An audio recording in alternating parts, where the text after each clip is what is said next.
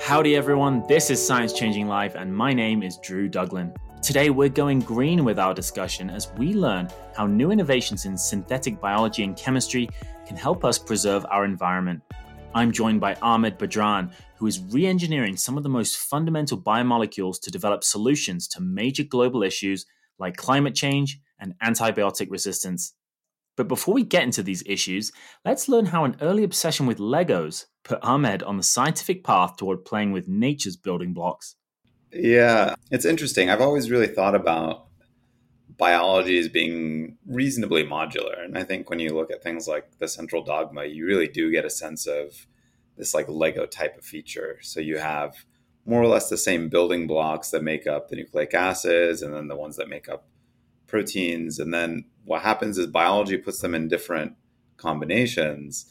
And then you have these like wildly different outcomes as a result. So all of the different forms of life that we see on the planet are built using these same building blocks. And that's kind of how I started thinking about it at the very beginning.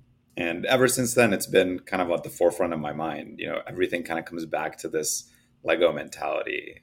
How do you put the different Legos together? How do you make new Legos? It sounds like, you weren't really that fascinated until you saw the outcome. So do you think you're very sort of goal-driven? I think so. And I always come back to this point that a lot of science isn't particularly interesting to most people until they can see the outcome, right? So for most people, that's, you work a number of years towards a specific goal and then you achieve that goal and you have some sort of deliverable that you can hold in your hand and say, like, I made this or I discovered this.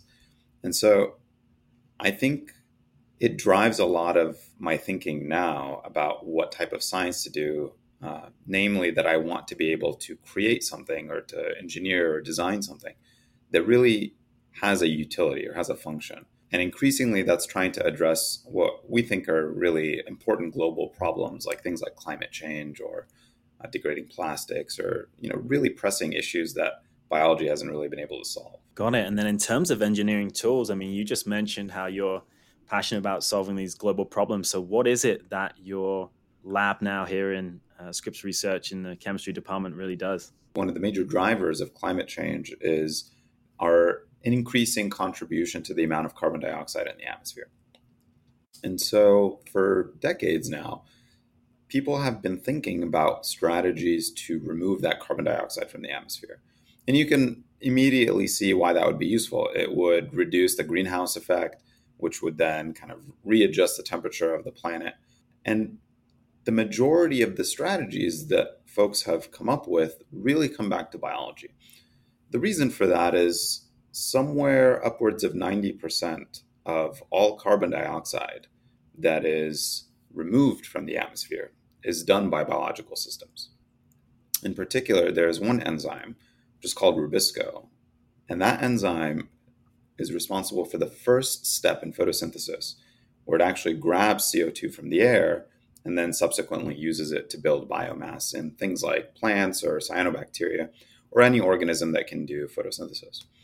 So this enzyme is responsible for upwards of 90% of CO2 fixation, but it's also a particularly bad enzyme. So it's a protein that doesn't function very well. It's reasonably slow. It makes mistakes and sometimes grabs oxygen instead of carbon dioxide. And as a result, biology has tried to overcome this limitation by making more protein. Because it's so slow, because it's somewhat error prone in how it picks its substrates, biology can devote anywhere from very little amount upwards to 50% of the total protein in an organism, in a photosynthetic organism, can be this one protein. And so back of the envelope calculations now suggest that it is the most abundant protein on the planet. And it corresponds to something like just under 1% of the total biomass on Earth is this one protein. So it's an immense amount, right? And I think it really speaks to the inefficiency of this protein compared to the efficiency that biology really wants it to be. And to offset it, it just makes more of it. Right. And so this has for a long time been the holy grail for the basic reason that if you could make it better, you could now do something that is beyond what biology has strived to do for about 1 billion years. And pull carbon dioxide from the atmosphere better. You could start to affect climate change by doing that. You could also allow plants and photosynthetic organisms to grow faster, right? Because they require this to build their biomass. So this enzyme then has been the subject of considerable research to try and understand what limits its activity and to try and improve its activity for these, of course, quite lofty goals. So this has been maybe about 30 years or so of attempts. And to date, the improvements have been quite modest. So there's largely two reasons that are attributed to this issue. The first is that it's possible that the building blocks of life physically and chemically cannot allow this process to proceed any more efficiently. And so that might suggest that if you're able to introduce new building blocks into this protein, that you could potentially uncover new chemistries that dramatically enhance the activity of this enzyme. And so that's one strategy that we're taking to develop technologies that allow us to supplement the building blocks that are available for protein synthesis, and in doing so, potentially endow Rubisco with new chemical functionalities. The other approach that we're taking to try and explore this problem is rather than taking the enzymes that exist today and trying to evolve them to be better, we're replaying the tape of life by taking these ancestral proteins, and we can reasonably well, we can approximate this process using computational strategies to nominate sequences that may have existed earlier and earlier, and using those sequences to evolve Rubisco along different trajectories. So what happens if you take the enzyme from the CO2 and oxygen concentration that existed at the dawn of life and you just immediately flip it? Right. Can it come up with better solutions than if you have this much more graded response? And so between these two strategies, we don't know, of course, which one will work, but we can also easily combine them. Is your lab involved at all with trying to evolve enzymes to capture other compounds in the atmosphere? So when I think of emissions, obviously carbon dioxide is a big one, but I think of these big smog clouds, which have carbon monoxide and all these sulfur compounds and stuff, which, you see these pictures and it really is sort of bad for people's health. So is there any work in modulating the capture of those? Yeah, that's a fantastic question. And the short answer is yes, for the simple reason that because biology is so diverse, there's already sufficient insight into enzymes that have the activities that you're describing. And so you can imagine further engineering organisms that have enzymes that capitalize on other gases that might exist in the atmosphere and use them to build, say, biomass or for energy or what have you. The way that we're building our approach is theoretically agnostic to the gas that's being captured. And so it is something that we are thinking about from the get-go. One of the enzymes that we are starting to look at a lot more now is the class of enzymes that are responsible for nitrogen fixation. So this isn't necessarily a bad gas, but it has massive implications also in agriculture, where microbes usually that sit around the roots of plants are responsible for grabbing nitrogen from the air and turning that into molecules that can be used by the plant as a nitrogen source. So this is usually ammonia. And so there's huge utility also to being able to improve these processes so that the plant has more readily available nitrogen sources and also grows faster. So it is something that we're thinking about. It requires, of course, a little bit more kind of research and development to develop these strategies. But I think because of the approach that we're taking, it is something that will be an area of continued research in the lab for sure. Yeah, that'd be really impactful. And aside from just the sort of bioengineering and I guess making organic matter that can capture these emissions, I was hearing some talk of different construction materials that could potentially capture carbon dioxide and other gases. So do you know what the progress is on that? And are you involved in any of that work? So we're not involved in those types of strategies, and they have picked up a lot of steam recently, certainly. So briefly, my understanding of these processes is that they capture carbon dioxide from the atmosphere and then typically convert that into materials that can be buried easily underground. So the major goal here is, rather than using the carbon dioxide, sequestering it into a form where it can't escape again to go into the atmosphere. So from a utility standpoint, you could envision that it might be a lot better to fix or capture carbon dioxide and then build something useful from it that can't go back to the atmosphere, but still creates a resource for you as a researcher or as a consumer or whatever you might be. On the other hand, because of how these processes work, they are incredibly energy intensive, right? So you have to capture the gas, usually using chemical strategies. There's a lot of electricity that goes into the fans that have to funnel the air into these massive machines, and then also turn it into a form that can be easily moved, usually by compressing the carbon dioxide gas. So I think there is certainly a lot of utility to these types of approaches. And of course, this is not a problem that any single strategy will be able to address. But for us, I think we're much more excited about the prospect of organisms that can carry out these processes for two simple reasons. The first is that you can fix the carbon dioxide and then turn it into something useful. And that to me will always have higher utility. The other, of course, is that organisms are somewhat readily engineerable to the point that you can, if we're wildly successful, imagine a plant that is tolerant to various environmental conditions. All the information is contained within that seed, and then you plant a lot of this plant, and it's resilient and it grows without needing much water or any sort of other resources, and it is very happy to just fix carbon dioxide and grow. And so from an energy consumption standpoint, it is much, much cheaper to be able to rely on biological systems to do this.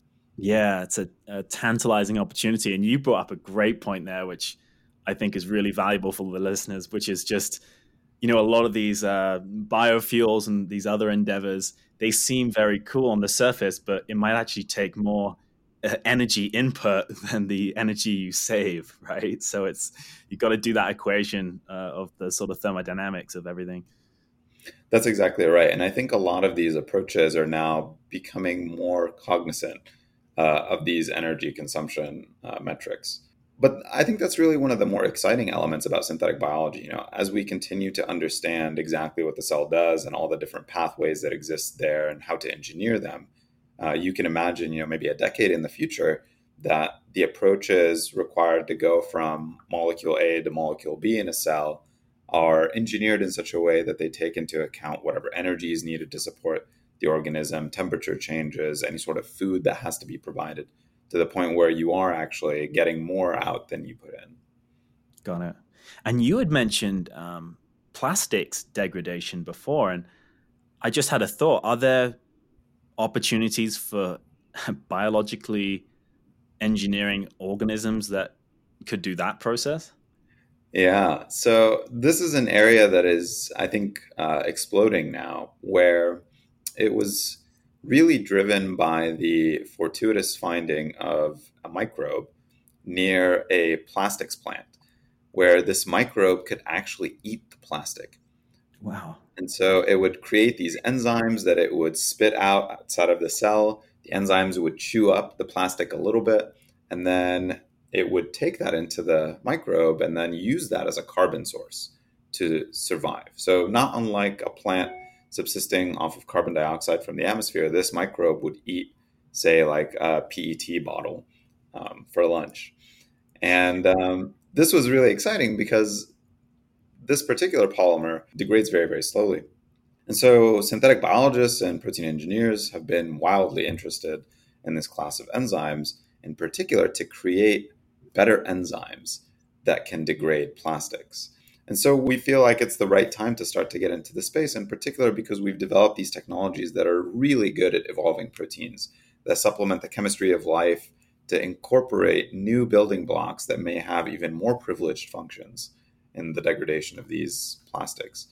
And I think increasingly, I am really excited about the prospect of synthetic biology affecting these problems, because we're clearly kind of in this middle ground where we're finding these exciting activities. They're affecting these important problems. And so I think by having a larger body of researchers contributing collectively to this issue, eventually we'll be able to make huge strides in these spaces. Right. Gosh, yeah, talk about evolution. Bacteria eating plastics. Yeah, it's really interesting, actually. There's a number of examples throughout history where, we want a protein to have a specific activity. Usually it's to degrade something or to break a certain chemical bond. And the easiest way to find that is to go to a plant that makes that thing, whatever it might be. And inevitably, you find a bacterium that has evolved to use that as some sort of energy or carbon source. Along with Ahmed's work on climate change, his lab is also focused on solving the growing problem of antibiotic resistance in healthcare. His team is committed to developing new antibacterials that not only target specific strains more effectively, but also avoid nuking our own microbiome in the process. Antibiotic resistance is a massive problem. And it's really, in my mind, born out of kind of two major issues. The first is that the way that we steward antibiotics and collectively as a species and use them, I think we've gotten a little bit too comfortable in how we apply antibiotics. And as a result, when you overuse something like antibiotics, resistance spreads very, very quickly. But the other major issue that I think is now becoming increasingly clear is that many of these molecules, many of these antibiotics, are purposefully researched and developed to have a so-called broad scope of target organisms. So if you think about it from the perspective of generating a therapeutic, the greater the number of indications you can apply it to, the better. And this has been the reasoning that's been used for antibiotics development for decades, where if I want to make a molecule that kills a particular bacterium, it's better for me to kill a whole class of different microbes. Now, this does a couple of things that we probably don't want. The first is that it incentivizes widespread resistance. So, because this antibiotic will target any bacterium that it sees in that class, and that includes maybe things that are pathogenic or maybe things in the environment, the resistance mechanisms are incentivized to kind of spread throughout that population. And so you get widespread resistance. The other very important thing that is becoming clear now is as we continue to understand the contribution of a healthy microbiome to our health, or when the microbiome is disrupted, how that impacts disease progression potentially, that it relates back to antibiotics, because whenever you take a lot of these clinical antibiotics, you not only kill the invading pathogen in your body, but you also wreak havoc on your microbiome. So there's this sentiment that is starting to pick up a lot of steam now that says perhaps the better approach is to have a therapeutic for every more nuanced type of pathogen that we want to go after. This is a big ask, because what you're saying now is you have to distill down the pharmaceutical pipeline to uncover new antibiotics into a single organism and do this over and over again.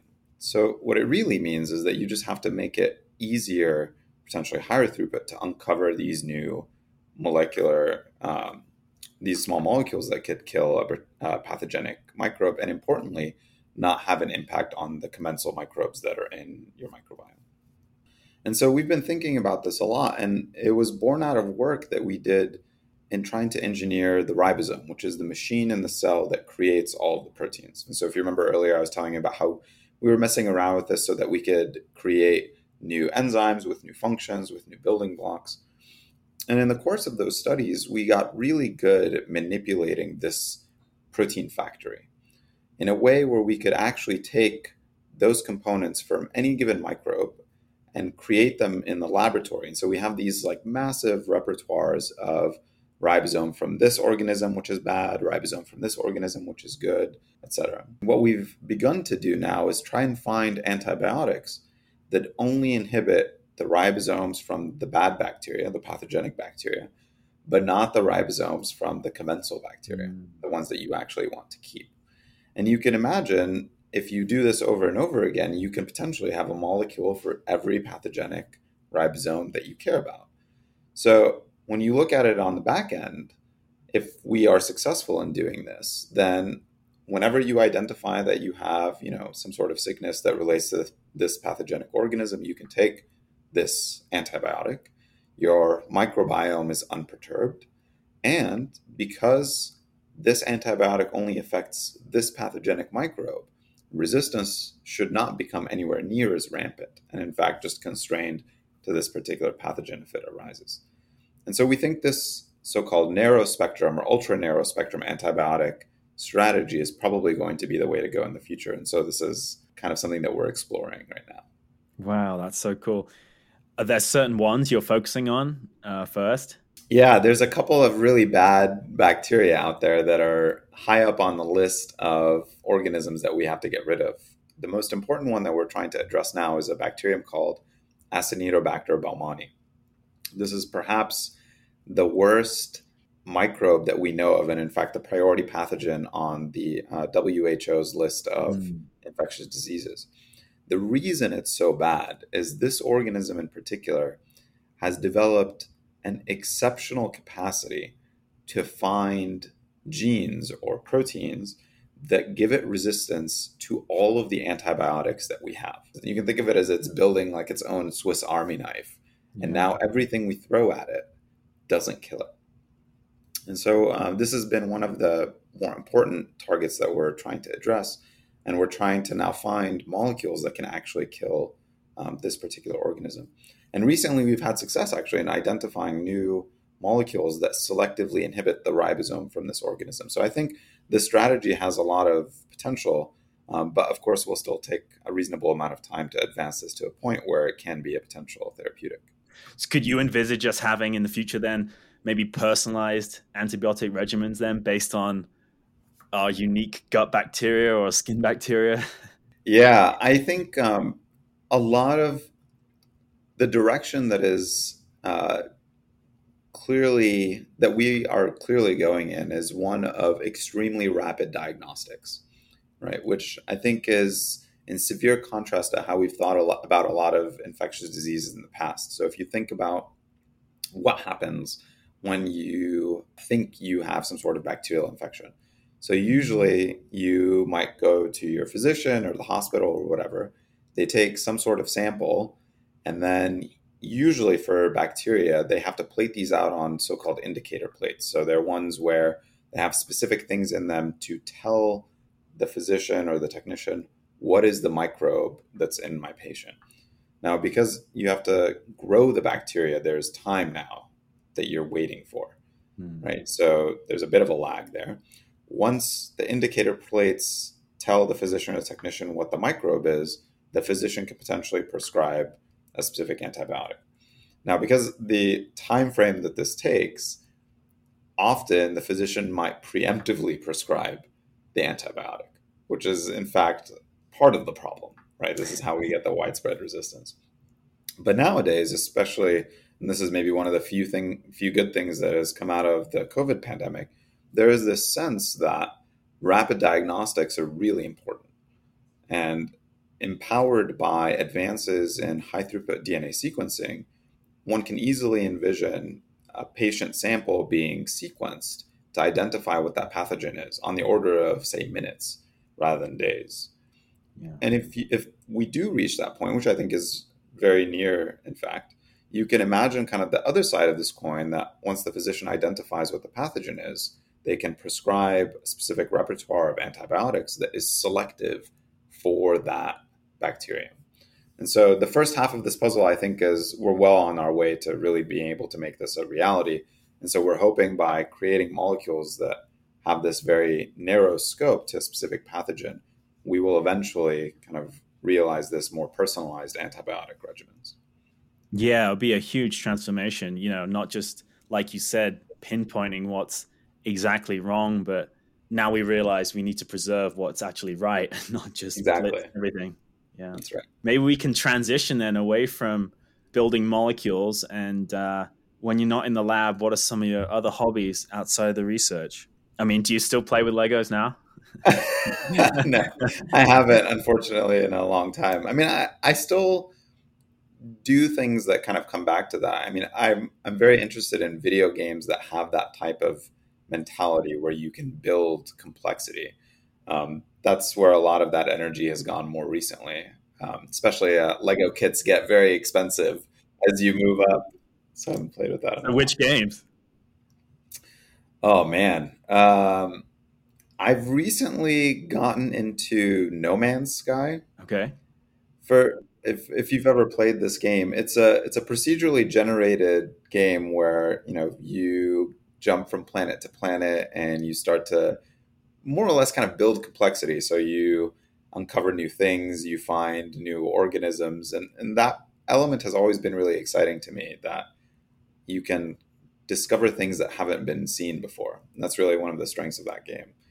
I've also taken a stab at another game called Satisfactory. If you've heard of this one, No. that one is it's like a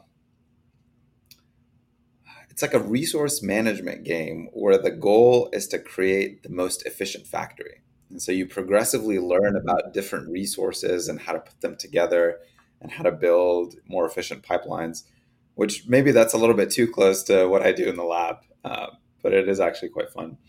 Outside of that, I'm very much into sports. So I've been swimming for something like 25 years now. Oh, cool. I find it very relaxing, but also it's quite energizing. So it's one of the few sports that really works all the different muscles in your body.